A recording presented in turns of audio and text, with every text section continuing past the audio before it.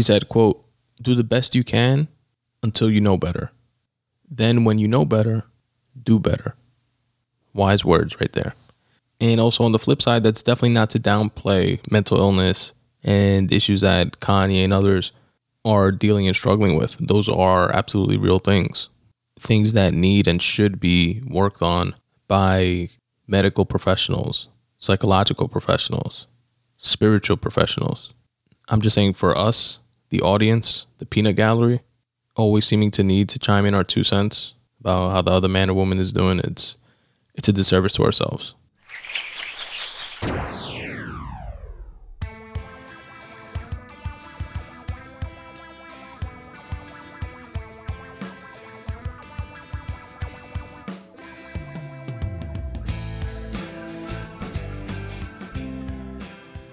What's up, folks? What's going on? Welcome to the Spun Today podcast, the only podcast that is anchored in writing, but unlimited in scope. I'm your host, Tony Ortiz, and I appreciate you listening. This is episode 203 of the Spun Today podcast, and in this episode, I speak about watching Ozark Season 4, Part 1. I also speak about watching Genius, a Kanye West trilogy. And I also speak about watching Cobra Kai Season 4, and finally wrap up with another addition to the Goats Doing Goat Shit segment of this podcast. Stick around for all that good stuff and more, but first, before we get into the episode, I want you to listen to a way that you can help support this show. Your support means the world to me and absolutely positively helps me free up time to be able to create more content, more episodes of this podcast.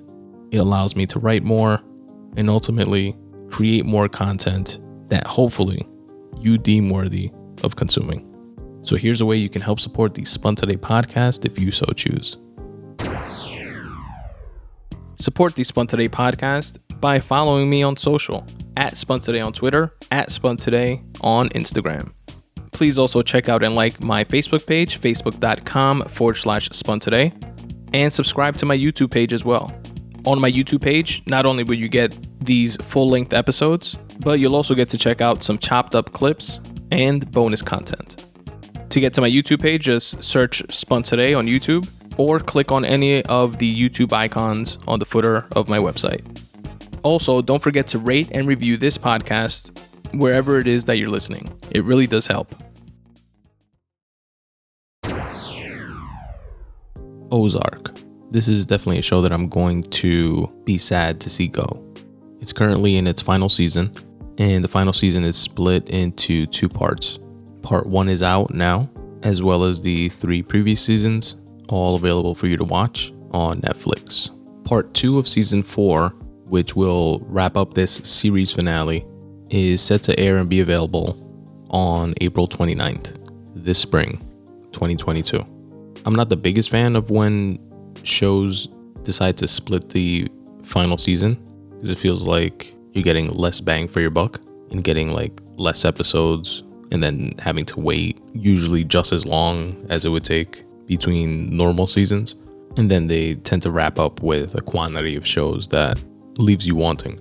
But in this case, for Ozark at least, we got 7 full episodes for part 1, and we're getting 7 full episodes for part 2. So technically, as a season, we're getting more episodes than a normal season. That, and the fact that we don't have to wait like a year for the second half. It's just a couple months since part 1 started airing in January, and part 2 is going to air in April. So those 2 things make me not mad at it. And for me, now I'm even happier that I had to wait and didn't get around to watching the series when it dropped in January. And I literally just wrapped it up like last week. So it's only about a month wait for me. Anyways, dope show that I highly recommend. Let me jump into some takeaways and dope moments from this past season. But first, as always, let me start with the official synopsis for the season. Freedom from the cartel is seemingly within reach, but fraying familial bonds may prove to be the bird's ultimate undoing. Netflix always has like the shortest synopses ever. Synopses or synopsises. Anyway, moving on, let's give a shout out to the writers of the series, starting with Whit Anderson, Michael M. Chang, Laura Dealey, Bill Dubuque, Ryan Farley, Allison Feltz, Jed Rapp Goldstein, Mickey Johnson, Paul Colesby, David Manson, Chris Mundy, John Shiban, Mark Williams, Ning Zhu, and Martin Zimmerman. Shout out to all the writers of this amazing season and this amazing series. And now, without further ado, let's jump into a few scenes and takeaways from this season that resonated with me. This is not meant to be a comprehensive recap and review of the season, just some anecdotes sprinkled throughout the series in no particular order that resonated with me and I wanted to share with you. There's this character in the series named Sam Dermody, played by Kevin L. Johnson, and he plays like a pushover character that's very naive, and it seems like every other character in the series just uses him to like take advantage of him and use him in some way. And in that capacity, when Ruth Langmore's character, played by Julia Garner, needs someone to quote unquote manage a hole in the wall motel that she purchased to be able to launder money through, she sought him out to be that manager because she needed someone dumb who wasn't gonna ask questions or catch on to anything that was going on. But he has this dope scene with the character Kerry Stone, played by Eric Layden, who plays this celebrity chef character in the show that is a high roller, gambles a lot, and Ruth met him when she used to work at Marty Bird's casino. Marty Bird, played by the incredible Jason Bateman, who has also directed, I think, like upwards of a dozen episodes throughout the series. But she met this celebrity chef character while she was working there, and she had an idea to use him and his connects to sell heroin to, because Ruth has since gone off on her own and partnered up with Darlene Snell, played by Lisa Emery. Anyway, long story short, Kerry Stone is in town to test the product, and he stays at this hole-in-the-wall motel after an almost near-death overdose experience the night before. When he's leaving, the naive pushover character Sam, he's behind the counter, Kerry's checking out, and he asks if he can ask him a question. And he asks him if he knows how to make paella. And the celebrity chef guy is kind of like thrown off a little bit, he just almost died the night before. This guy is very awkwardly, weirdly asking him about paella, but he humors him. And Sam gives him this story. He's like, my ex-girlfriend, I made her paella and I went all out and I got, fresh, great ingredients. And her response to me was that it didn't taste like authentic paella that she has had before. And this celebrity chef is just sitting there kind of dumbfounded listening to him. But again, humors him. And he's like, all right, tell me about the ingredients you used. Did you get fresh peppers from the market? And Sam responds, yeah, I did. And onions and herbs and spices? Yeah, it's all of that. And did you put chicken in it and sausage in it and beef in it? Yeah, I did. Yeah. And he lists out like a bunch of ingredients, and Sam is like responding affirmatively, and he's like, in his head, Sam said, he's like, yeah, I did all that. I did all that right? Then the chef takes a pause and he says, you're fucking smothering it. And he walks away. And I just thought that was a dope scene. And I'm not positive if he said you're smothering it, as in he's smothering the paella. He's like ODing with everything instead of keeping it simple. Or if he said that he's smothering her, as in, going too above and beyond for his ex. Or if it's just like a double meaning thing. But I thought it was a dope scene. Moving on to Jonah Bird, played by Skylar Gardner. He's about 15 years old in this season. And, definitely in a rebellious teen stage, more so than a normal teen would be, I would say. Because he's also kind of like the moral compass of the show in an odd way, because everybody in the show is doing some illegal shit. And that goes to the drug dealers, the drug cartels, the law enforcement that are on the take, politicians that are also on the take, money launderers, fake shell companies, etc. The list goes on. But he kind of like intertwined in his teenage rebellious phase that one goes through around this age. He's a constant reminder to his sister and his parents that, what they're doing is wrong and that they're drug dealers, that the mother had her own brother killed because he was essentially becoming an inconvenience to their business as usual. The mother, Wendy Bird, played by Laura Linney. And being the youngest one, they kind of like try not to tell him most things, but he finds them out anyway and seems to be like less blinded by what his parents do than the older sister, Charlotte Bird, played by Sophia Hublitz. And their roles kind of flipped in that way, because at first the older sister was like, what the fuck, what are you guys doing? And Jonah kind of found it cool. And now those roles are a bit more reversed. Charlotte seems to like desperately want the approval of her mother, kind of, being like team player to get the family through this quote unquote phase that they're going through of money laundering for the cartel so they can get out of that life. Even though season after season, we see that they're getting pulled in deeper and deeper into that life. And Jonah, who's always idolized his father, as young boys do, seems to have felt neglected by his dad and sought the approval of other people, other, male figures in his life, like his uncle Ben, which was the brother of Wendy Bird. And Ben Davis was played by Tom Pelphrey, who played an amazing role in the previous season. But prior to Ben coming on the show, Jonah gravitated towards Buddy Diker, played by Harris Yulin. And he kind of showed like this pattern, right? But anyway, long story short there, as kind of a fuck you to his parents, especially to his mom, he decided to start laundering himself, which also plays into him like idolizing his father, and did so for Ruth and Darlene, which put him that much more at odds with his parents and his family because they are technically competing drug dealers to the cartel that Marty and Wendy launder for and work for. But definitely an important takeaway for me was that Marty's character, which by the way is one of the dopest characters I've seen in anything, although he's probably technically a sociopath, I love how calculating and on top of shit he is and how organized he is with things. But his innate calm in any situation definitely has psychopath vibes.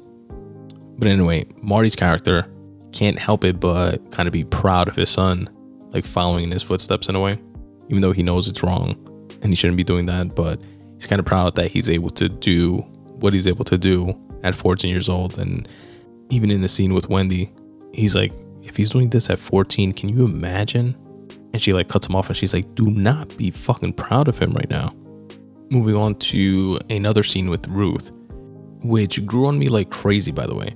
I think from a casting perspective, her and her cousin Wyatt Langmore, played by Charlie Sahan, they're being boom, exactly what you think of when you think of white trash, just looks wise. they're perfectly casted, at least visually. There's something about them that just screams trailer park. They're able to pull that off. And I've seen Julia Garner in other interviews and stuff like that, and she looks like a completely different person. So I don't know exactly what it is, but they play those roles so well. But initially I was kind of turned off by her character. I don't know what it was. She rubbed me the wrong way. Obnoxious, I guess, would be the best way to describe my initial knee-jerk reaction to her. But she definitely grew on me and is a character that I root for. And she has this dope mini monologue. I think she's speaking with Jonah, and she says that God's a motherfucker. He built me smart enough to know how fucked up my life is, but not quite smart enough to get myself out of it. And that was definitely a dope line that sums up her character perfectly. Something else that I like about Ruth and her character is that she's loyal to a fault, if there is such a thing, especially to Marty. And she just seems to want to be loved and appreciated and held in high regard, told that she's smart and capable. That seems to me, at least, to be her main desire. And just a couple more things for you guys here. Darlene is a wild girl. She is fucking ruthless. And I guess we knew that fucking season 1 or 2 when she killed her own husband at the end, because in her eyes, he was showing a little bit of weakness and wanting to get out of the drug game. And we saw it a bit in a previous season where Frank Cosgrove Jr.'s character, played by Joseph Sikora, which is the son of the head of the KC mob, Kansas City mob, Frank Cosgrove, played by John Bedford Lloyd, Jr. roughed up Ruth. And in retaliation for that, Darlene shot him in the dick with a shotgun. But we see her like ruthlessness just this past season just elevate to new levels. For example, when the driver of that celebrity chef drove Ruth at the end of the night back to Darlene's, and he kind of tried to like strong arm and hint that, I won't tell the cops anything, but can you guys, increase my pay a little bit for showing loyalty, blah, blah, blah. She like literally just pulled a shotgun and shot him right there, shot him dead right there. And Ruth and Wyatt had to go bury his body. And then similarly, Frank Cosgrove Sr. found out that she was dealing with her son directly, which she manipulated to kind of go against his dad's wishes in dealing her heroin and distributing it. And he went up to her ranch to tell her off, and she literally just shot him dead in her living room, the head of the KC Mafia, which by all intents and purposes would have been a fucking suicide request. She was just fucking wild. And Darlene and Wyatt, which is Ruth's younger cousin, is just like the weirdest, oddest couple I've ever seen in anything. But in a strange way, it actually worked.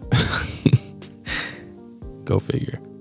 Now, in terms of Ruthless, we're introduced to a new character this season, which is Omar Navarro's nephew, Javi Elizondo. Omar Navarro is the head of the Navarro cartel, played by Felix Solis. He is who the main characters of this series are laundering money for. And his nephew, Javi Elizondo, played by Alfonso Herrera, is an overzealous, hot-headed, high-ranking cartel member that will succeed his uncle one day in taking over the entire operation. And if he had it his way, it would have been yesterday. So he's that kind of cat. But we see how ruthless he is early on. And we also know early on, it's revealed to us that he doesn't like Marty and Wendy, that when his uncle chose them over his previous attorney and like right hand in the States, which was Helen Pierce, his nephew actually wanted him to go the other way and kill Marty and Wendy and continue working with Helen Pierce. And he suspects, rightfully in some senses, Marty and Wendy double crossing them somehow, working against them. And we see just like how much he doesn't give a fuck when he just starts showing up at Marty's casino and Marty's house. And then he goes to stay at Helen's house and he's like, well, she's not going to be using it. And Javi wants Marty and Wendy to have Darlene killed. They're, again, competition in the drug game, at least locally. And Marty and Wendy try to downplay it and say, she's not really competition. And also she has the local sheriff on the take. And if they get rid of her, then it'll turn the sheriff on to what they're doing. And it's not good business, etc., etc. So long story short, the sheriff goes to Helen Pierce's house to see if she's there, because all season there's been this private investigator poking around saying that he just wants Helen Pierce to sign some divorce papers. He's paid for by the husband of Helen Pierce, or ex-husband, soon to be, and he's just looking for a signature so he could go back to Chicago. And he's annoyingly poking around all the right places looking for Helen, who was shot in the head previously in Mexico, but nobody knows where she's at. And Javi's smoking and just hanging out in her house, and the sheriff knocks on the door and asks who he is, where's Helen, and he said that he's just house sitting. And then he's like, oh, hold on a second, let me go lower the music so I can get you her contact information to where she's at. And Sheriff Nix, played by Robert C. Trevaler, steps into the house, waits for Javi to lower the music. Javi comes back and just shoots him dead. And Javi just represents chaos in this way, just like the disruptor of every plot point that we've grown accustomed to appreciating. From Marty's exclusive relationship with FBI agent Miller and him trying to get in between that and sort of kind of figure out what's going on there and kind of disrupt that, to killing Sheriff Nix, not trusting Marty and Wendy at all, wanting to take over the organization of his uncle. And fast forward to the end of the season where Darlene and Wyatt come home and Javi's in their house waiting for them. And without asking too many questions, without too much back and forth, shoots them both dead in the head, which this show has definitely been doing a lot of lately in terms of killing off main characters and just kind of putting that exclamation point on the drug dealing trope of there only being one way to get out of the two main ways to get out of this, which is either dead in a body bag or locked up in prison. This is definitely going to be interesting to see how this plays out in the final 7 episodes, which again is going to drop April 29th, 2022. And you know whose role I'm interested in a lot? That private investigator guy who seems to be digging around, and from what they kind of revealed, he was a cop but had a coke problem and used to break into the evidence room of his precinct and fucking snort drugs. But he seems to be a bit too good at his job to even have been just an overzealous cop. Supposedly he was a really good cop before getting kicked off the force and becoming a private investigator, quote unquote. So yeah, I think he's definitely going to play a bigger role. I'd be surprised if he doesn't. And some more layers are going to get peeled off of that onion. I feel like he's working for somebody in a larger capacity, and I'm interested to see where that arc goes. But anyway, folks, that was my little recap and review and sharing of resonant moments for me from Ozark Season 4 Part 1, currently streaming on Netflix. Check it out. Gene Yes, a Kanye West trilogy, is a 3-part series, hence the term trilogy, right? Streaming now on Netflix. And let me shout out the writers, because this is the Spun Today podcast, and if I don't shout out the writers, who will? The series writing credits go to Cootie and Jay Ivey. Cootie, who is also responsible for directing and for filming almost everything, if not everything, that we see during this series. And here is the official synopsis. The lives of an emerging superstar and a filmmaker intertwine in this intense, intimate docuseries charting Kanye West's career, filmed over 2 decades. I always wonder, by the way, and I'm sure I could find this out by a quick Google, but I'm just thinking out loud here. What exactly do those that receive writer's credits for a documentary do from the writing perspective? Because obviously there's no script. It's not like a screenplay. It's not a novel or a short story or even a nonfiction work or any of that type of literature. Are they just branded as the writer though because they do bring the vision together and kind of the story arc that the documentary goes through? Even though that I feel would be accomplished by getting the director's credit. So I feel like the writing credit, there's something else that I just don't know about when it comes to documentary filmmaking. Maybe they're writing or they're receiving the writing credit based on the sequencing of how you're going to string together all this footage to tell the story. You know what I mean? I don't know. I got to look into that. Anyway, I'm not the biggest Kanye fan. I'm definitely a fan. Appreciate his music. College Dropout, Late Registration mainly. Hashtag I miss the old Kanye. His production, his rapping ability, whether working with ghostwriters or not. But I'm definitely not the biggest Kanye fan. I'm not one of these folks that believe, Kanye belongs in the Mount Rushmore of X, Y, and Z. I'm definitely not that. But I do appreciate him as an artist, and I am a fan. I'm also, as a podcaster, I watch and listen to tons of podcasts and interviews on any medium. And I also appreciate and a lot of Kanye's interviews, and I've seen hours and hours worth. His 2+, or I think he did a 3-hour on Rogan, his multiple-hour sit-down with Charlemagne a few years back out on his ranch in Wyoming. Beyond just the viral clips and stuff, his interviews with Sway. You ain't got the answer, Sway. The scattered TMZ ones, etc., etc. Drink Champs. I definitely don't like when people write him off as quote unquote crazy. And I think we do ourselves a disservice when we put that or, similar labels on people, because it has the power to dilute them to just that when they can be so much more. And I'm not going to pretend to be a psychologist here, although I did minor in psychology and have a DSM manual sitting somewhere on my bookshelf still.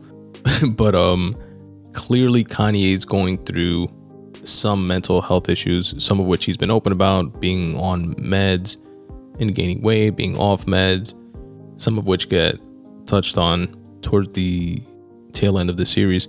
But I don't know, I've always, like, in listening to full length in context interviews for 2-3+ hours, I feel like that gives you, and not just in the case of Kanye, but that gives you the ability to synthesize what someone is trying to say, even if they're not the most articulate, even if they are scattered and all over the place, which Kanye definitely is at times.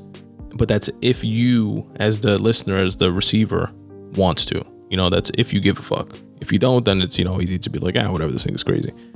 He's not saying anything of substance. And again, in taking that approach, you do yourself a disservice, I believe. But what I appreciate most about this series, which I thought was really good and put me onto, again, not being the biggest Kanye fan, didn't know like the ins and outs of his career, just knew more like higher level, produced a ton of music for Rockefeller and Jay-Z. I didn't know he produced half or almost half or more than half of the Blueprint album, which is my favorite Jay-Z album of all time. Yes, over Reasonable Doubt. And I love in general BTS stuff, like behind the scenes type of things. And it could be of anyone or anything. So that made me appreciate this that much more, because his boy Coodie that he met early on growing up was into filmmaking, or like at least at that point in time gravitated towards it, and Kanye leveraged that desire in him to, in one aspect, elevate the perception of himself, Kanye at that time, who was still a nobody, quote unquote, within the rap game, but having a dude following him around with the camera made him seem like a somebody, I would think. And also having the dual possible outcome of decades down the line, having all this footage to be able to be used to create this documentary, which is dope in hindsight. And I think it shows a lot of different facets of the human condition, of grinding and trying to achieve your dreams, like Kanye was, like Coodie was in his own right, and all the folks we saw that we now know as household names, but we saw them early on in their careers, like Jay-Z, like Dame Dash, like Pharrell, like John Legend, like Common, like Talib Kweli, like Mos Def, etc., etc., etc. And we got to see like a lot of those like nascent stages of that era of hip hop. His relationship with his mother, Donda, rest in peace to her, was definitely amazing. And she was definitely someone you can tell that for all of Kanye's ambition and, goals and dreams and hubris and ego, she was the anchor in his life that like kept him grounded, kept him. And the impact on him of losing her definitely seemed like the impetus of the straw that broke the camel's back to the Kanye that most folks just demonize today. And to that end, it's also interesting to see how, again, within that same vein, but how like the media and just like folks around them in general pile on negatively when it comes to things like his affinity for Trump or his ego, or the perfect example is when he started doing the Sunday service thing and people were damn near calling him a charlatan and trying to take advantage of people. And what the hell is he doing now? But then once it started popping off and becoming popular, like the narrative switched to, oh, he's doing a good thing with his talent. He's being positive. And I don't know, there's just like seeing that, there's just like something like so flippant and like flimsy about that. And I don't know, I guess I say that to say, don't put too much stock in haters and detractors. Even if there's some credence to what they may be saying or some of the things that they say, take what you can from it as like the receiver of those like negative comments and bullshit, and use it as constructive criticism. And if you do objectively see those things within you that you can correct, do so. Like Maya Angelou said in a quote that I featured as the quote of the week in a recent newsletter of mine, spuntoday.com/subscribe. She said, quote, "Do the best you can until you know better. Then when you know better, do better." Wise words right there. And also on the flip side, that's definitely not to downplay mental illness and issues that Kanye and others are dealing and struggling with. Those are absolutely real things that need and should be worked on by medical professionals, psychological professionals, spiritual professionals. I'm just saying, for us, the audience, the peanut gallery, always seeming to need to chime in our 2 cents about how the other man or woman is doing, it's a disservice to ourselves. And someone within that vein as well is a quote that I wrote down here from the series. And I don't remember if it was Kanye himself saying it early on about the possibility of like him blowing up, or if it was someone giving Kanye advice. And I think it was somebody giving Kanye advice, and I think that somebody was Pharrell, because I wrote down another quote, some words of wisdom that Pharrell gave him, but I didn't attribute this specific quote to anyone. But it says, "Once a nigga tells you that you're hot, still doubt yourself." And that just speaks volumes to staying hungry, not buying into your own shit, your own hype, which might behoove Kanye to revisit those words of wisdom. But there I go, being the peanut gallery. But yeah, and it reminds me of this saying, which is, you're never as good as they say you are, and you're never as bad as they say you are. And again, it's within that vein of keeping yourself humble. Now, to something that Pharrell told him in episode 2, when Kanye was pretty much going around, trying to play like Through the Wire and, songs from his first album to people to like get them to listen, literally to anybody and everybody that would give him a second to listen. And, showing that perseverance, annoying perseverance, by the way, but perseverance nonetheless. And just like putting his music in front of people, which Jay-Z actually later tells him when he winds up getting on a verse with Jay-Z. Jay-Z tells him, "Yo, I never even knew he could spit. See if he wouldn't have said nothing, he wouldn't have been on this song. The squeaky tire gets the oil," which is dope. But anyway, going back to Pharrell.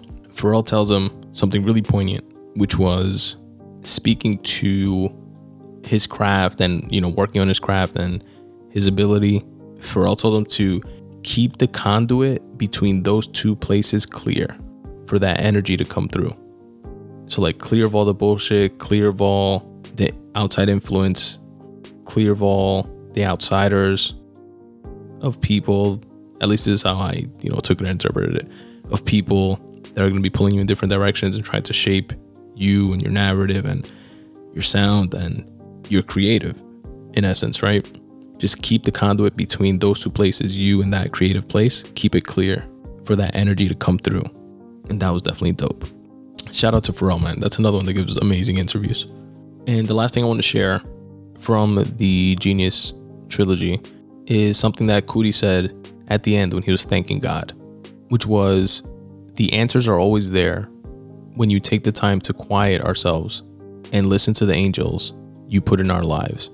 And again, that's Coodie, who shot all the footage, director, writer, thanking God at the end.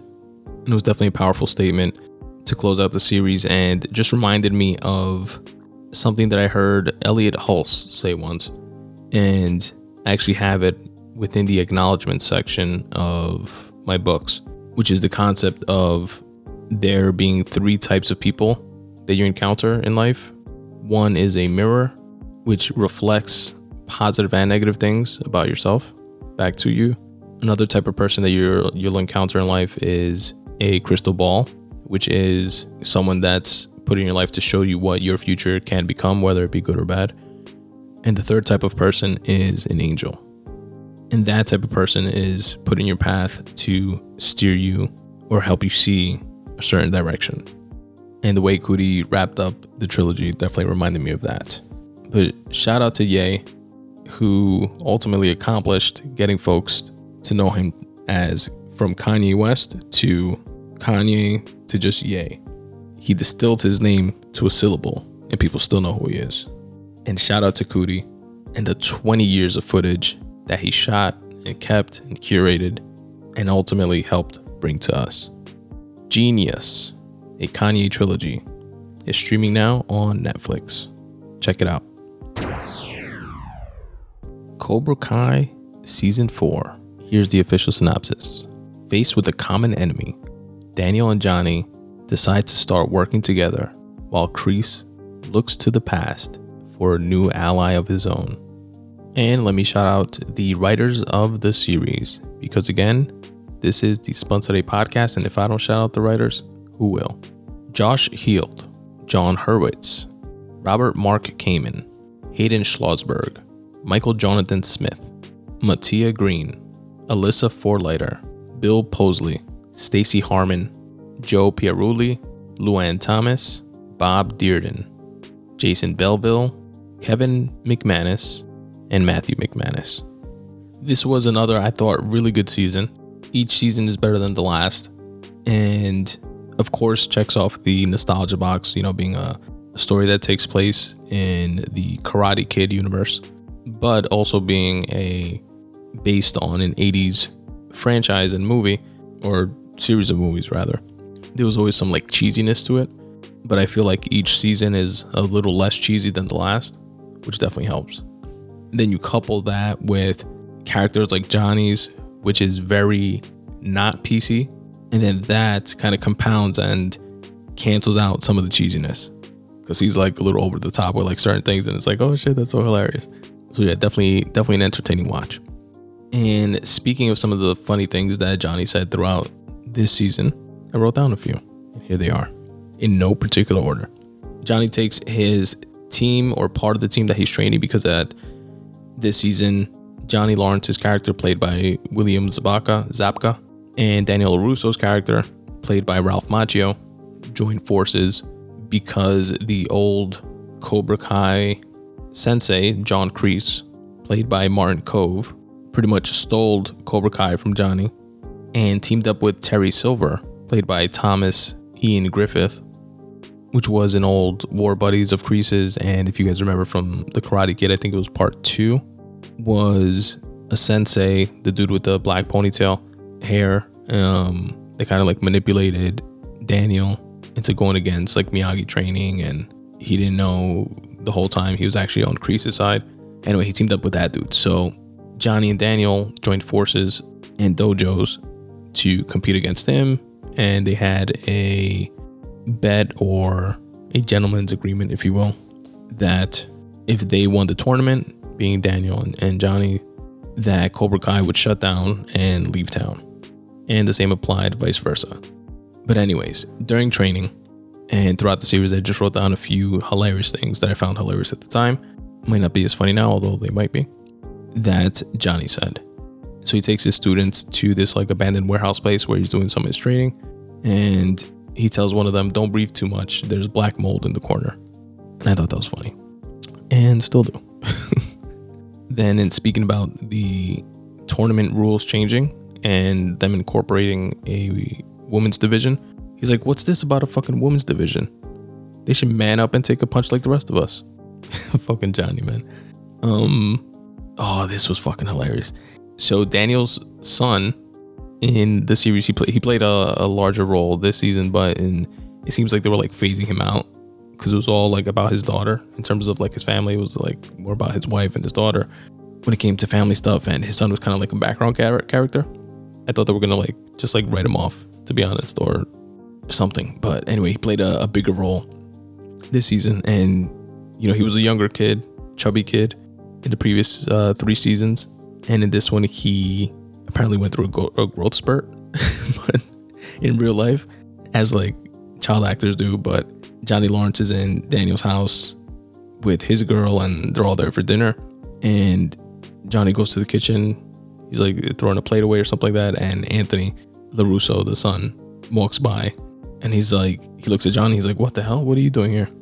And Johnny's pretty much I was invited, who the hell are you? And then he kind of catches himself, and he's like, wait, are you the son?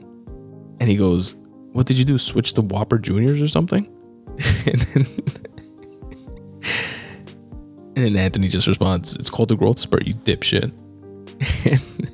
And then there's another scene with they try to like recruit girls because the league changed, the tournament changed its rules and incorporated this like women's division and some like skills training and like stuff like that. So it wasn't just straight fighting. So you could accumulate points in different ways. So to be able to compete at those different levels, they had to like recruit females for the women's division and, you know, people that just had like different skills, not just fighting, you know, like nunchuck skills, like Napoleon Dynamite, etc. I actually rewatched that the other day with my wife and still holds up. Fucking hilarious.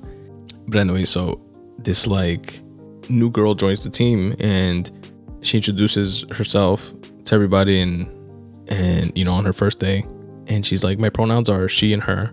And then Johnny goes, the only pronouns we use here are sensei and student. And then she responds, those aren't pronouns. And he's like, oh, I'm sorry, I meant quiet. And just fucking yells at her. Shit like that is it like balances out the cheesiness for me. I don't know, I like it. I get a kick out of it. Then switching gears here, I wrote some notes on the mom's character, Daniel LaRusso's wife, which is Amanda LaRusso, played by Courtney Hengler. She is the voice of reason in like all situations, with Daniel, with the kids, with the other senseis when she bumps into them like in the supermarket, seemingly like breaking the fourth wall. And, you know, even for us to kind of like say, yeah, this shit doesn't make sense what we're seeing here. Fucking a sociopathic sensei that just beat up a kid and stuff like that. That shit ain't normal. You know, she's like always a mom throughout the series, even with helping out the girl with that fucking beat up her daughter at the end of last season, and like trying to help her with her social worker and trying to give her like motherly kind of advice, you know, being like the adult in the room. What else? I have here Robbie Keane. Robbie Keane's character, which is played by Tanner Buchanan, continues to be, like, in my opinion, going to be like a breakout star from this series. He definitely has like that it factor. But there's this new kid in this season called Kenny Payne, played by Dallas Young, who also I feel has like that like star quality it factor. And he plays the role of the kid that gets bullied by Daniel LaRusso's son Anthony, which I spoke about earlier. He's like a new kid in school, and Anthony gets kind of like peer pressured into like bullying him with the rest of his friends. And then that kid winds up like joining Cobra Kai, and Robbie's character kind of takes him under his wing and looks out for him. And we see his character arc play out in like interesting ways. And the show does a great job, I think, of like ratcheting up tension with things like this. For example, where Daniel LaRusso, who is the quote unquote, you know, good guy of the series, his son is the one bullying this kid who is just like joining Cobra Kai and learning how to fight for himself to protect himself. But that, you know, good kid that's being bullied, he's on the Cobra Kai side of things. And Daniel LaRusso's own son, which is, you know, the Miyagi-Do side of things, the quote unquote good guys, is the one responsible there. Or how Miguel's character, who is Johnny's, Miguel Diaz, played by, I have no idea how to pronounce his first real name, Xolo, Xolo Maridueña, how he starts getting closer to Daniel LaRusso instead of his sensei, who, you know, he's his number one guy, his protege in Johnny. And then Sam, which is Daniel LaRusso's daughter rather, and like his number one protege, starts getting closer with Johnny. Then how Robbie Keane's character tries to teach some Miyagi-Do at Cobra Kai, you know, and he's like the number one dude at Cobra Kai, but he came from Miyagi-Do originally, and he's like on the low trying to show some of his teammates some Miyagi-Do, you know, defense karate. And like I mentioned earlier, Tori Nichols, played by Peyton List, getting help from Amanda LaRusso. And the show does a interesting way of like ratcheting up tension in this way. Something else that was interesting character-wise in this season was Hawk's character did a complete 180. He got, by his old team, got got like jumped and got his mohawk cut off. He wound up like, he felt like that was his like identity or whatever, and he wound up quitting karate and then wound up coming back to karate, but on the Miyagi-Do side. And Robbie's character, by the way, has major fucking like Anakin Skywalker vibes. You know, like the number one dude on the good side turns to the bad side, and then he's torn always between the good and the bad side. It was interesting. It was good. It was a good season, and it wound up ending with a climax between Terry Silver's character and John Kreese's character, where like in the beginning, Terry comes in and he's like this rich guy, and this, you know, students of John Kreese's students starts like gravitating towards him, and he seems to have like the upper hand or whatever to Kreese, but he kind of like patronizes Kreese, and he's like, yeah, this is your class, you know, of course, yeah, you know, I was just teaching them this and that, whatever. But Kreese quickly checks him and, you know, reminds him that he like saved his life when they were in war, and that's like a kind of dynamic within their relationship that can't change seemingly. But then we see by the end of the season, in the climax of the season, how fucking warped this fucking Terry Silver guy is, and he pretty much played some 3D chess with Kreese and wound up framing him and getting him arrested for assaulting Stingray, which was a character from a previous season that went to go visit Cobra Kai. He had been like kicked out. He's like this older guy that wants to like hang around with them and like be down basically. And Terry Crews basically fucked up Stingray in the dojo with nobody else around, and then made it so that when the authorities asked him, and he did so by like promising Stingray like that he could be down with Cobra Kai or whatever, but that when he came to in the hospital and the authorities asked him who assaulted him, he would say it was John Kreese. So then at the end of the season, we see John Kreese getting arrested and Terry Silver just completely unraveling. And then it's revealed that Cobra Kai, which wound up winning the tournament on points with Samantha LaRusso losing to her arch nemesis, Tori Nichols, by points and some shit that the referee didn't call. Tori's character overhears Terry Silver speaking on the phone to the referee that he had paid off to make sure that they won. And that's how the season ends. Dum dum dum. But yeah, it was a dope watch. Cobra Kai season 4 streaming now on Netflix. Check it out. Goats doing goat shit.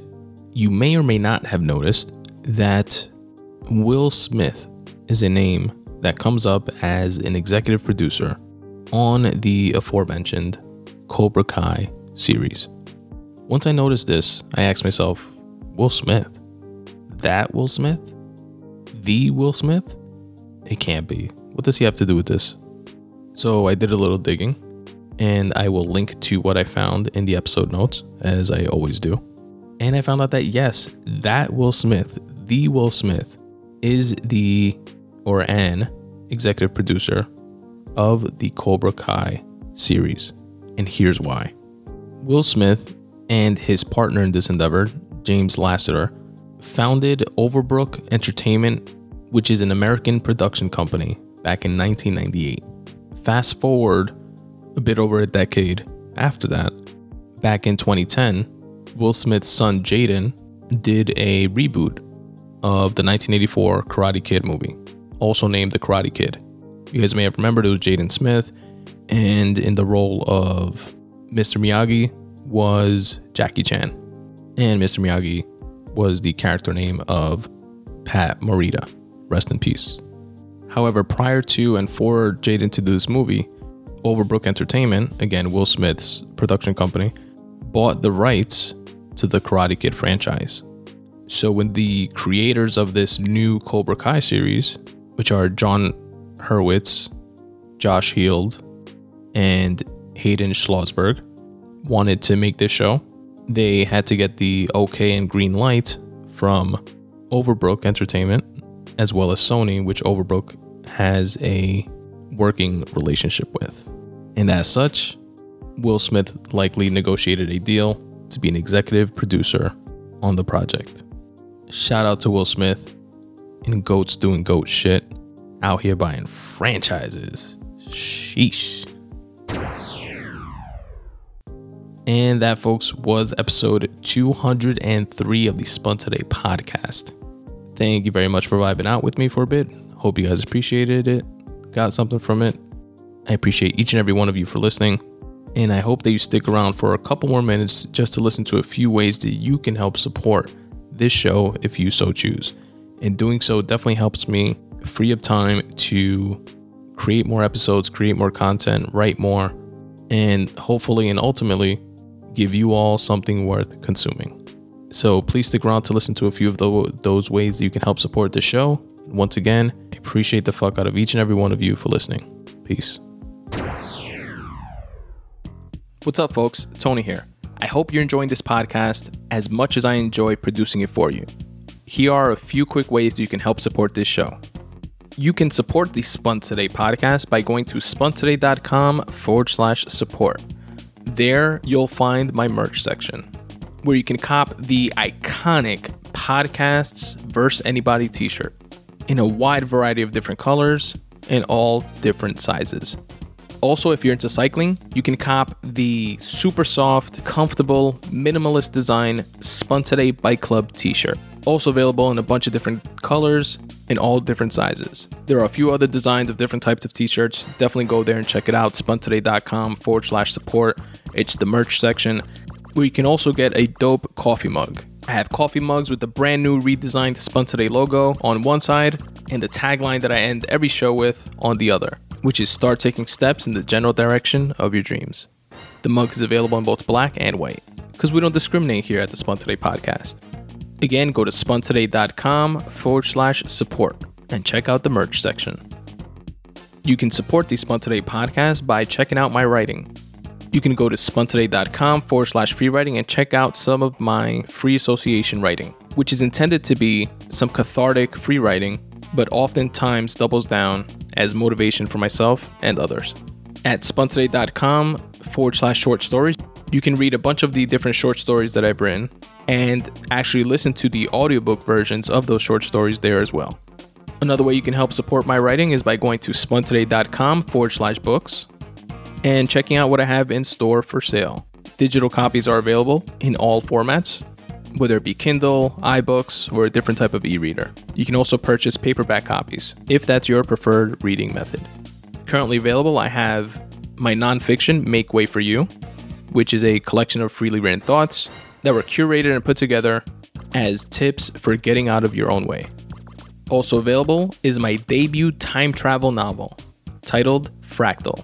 Again, go to spuntoday.com/books to show your support. Support the Spun Today podcast by following me on social, at Spun Today on Twitter, at Spun Today on Instagram. Please also check out and like my Facebook page, facebook.com/Spun Today, and subscribe to my YouTube page as well.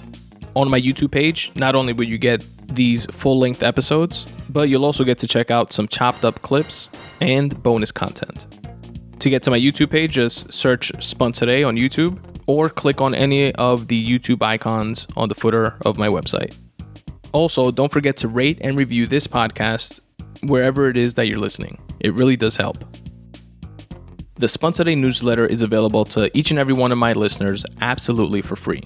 All you have to do is go to spuntoday.com/subscribe and drop in your email address. What I'm going to do is brighten up everybody's least favorite day of the week by delivering 5 curated things within my weekly newsletter every Monday at noon.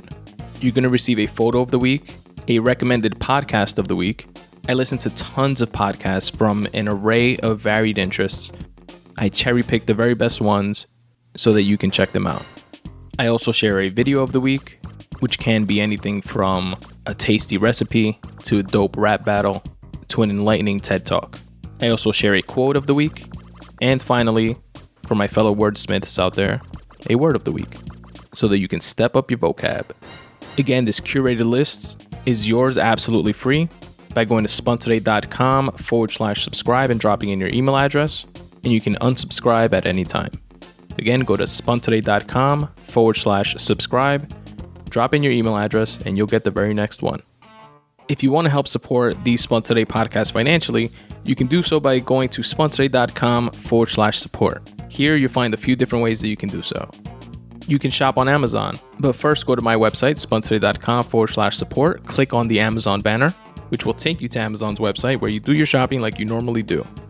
It will not cost you anything extra, but I will get credit for driving traffic to their website. Another cool way that you can help support this show is through Patreon, where you can set up reoccurring donations to my podcast, whether it be $1 per show, $2 per show, etc.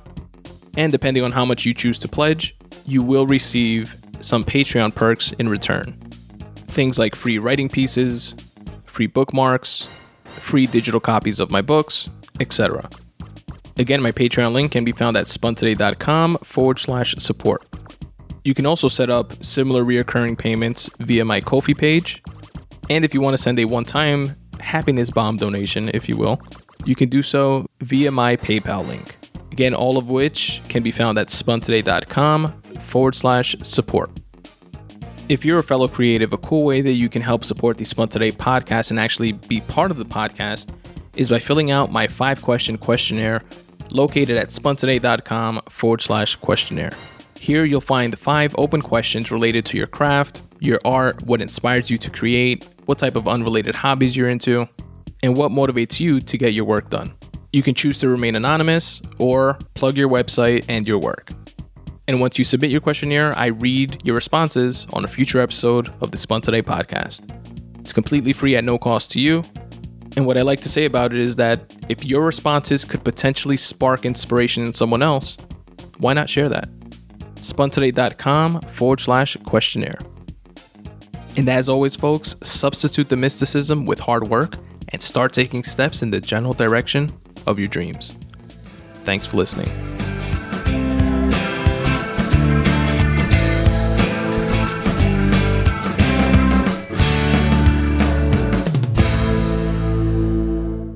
I love you, Aiden. I love you, Daddy.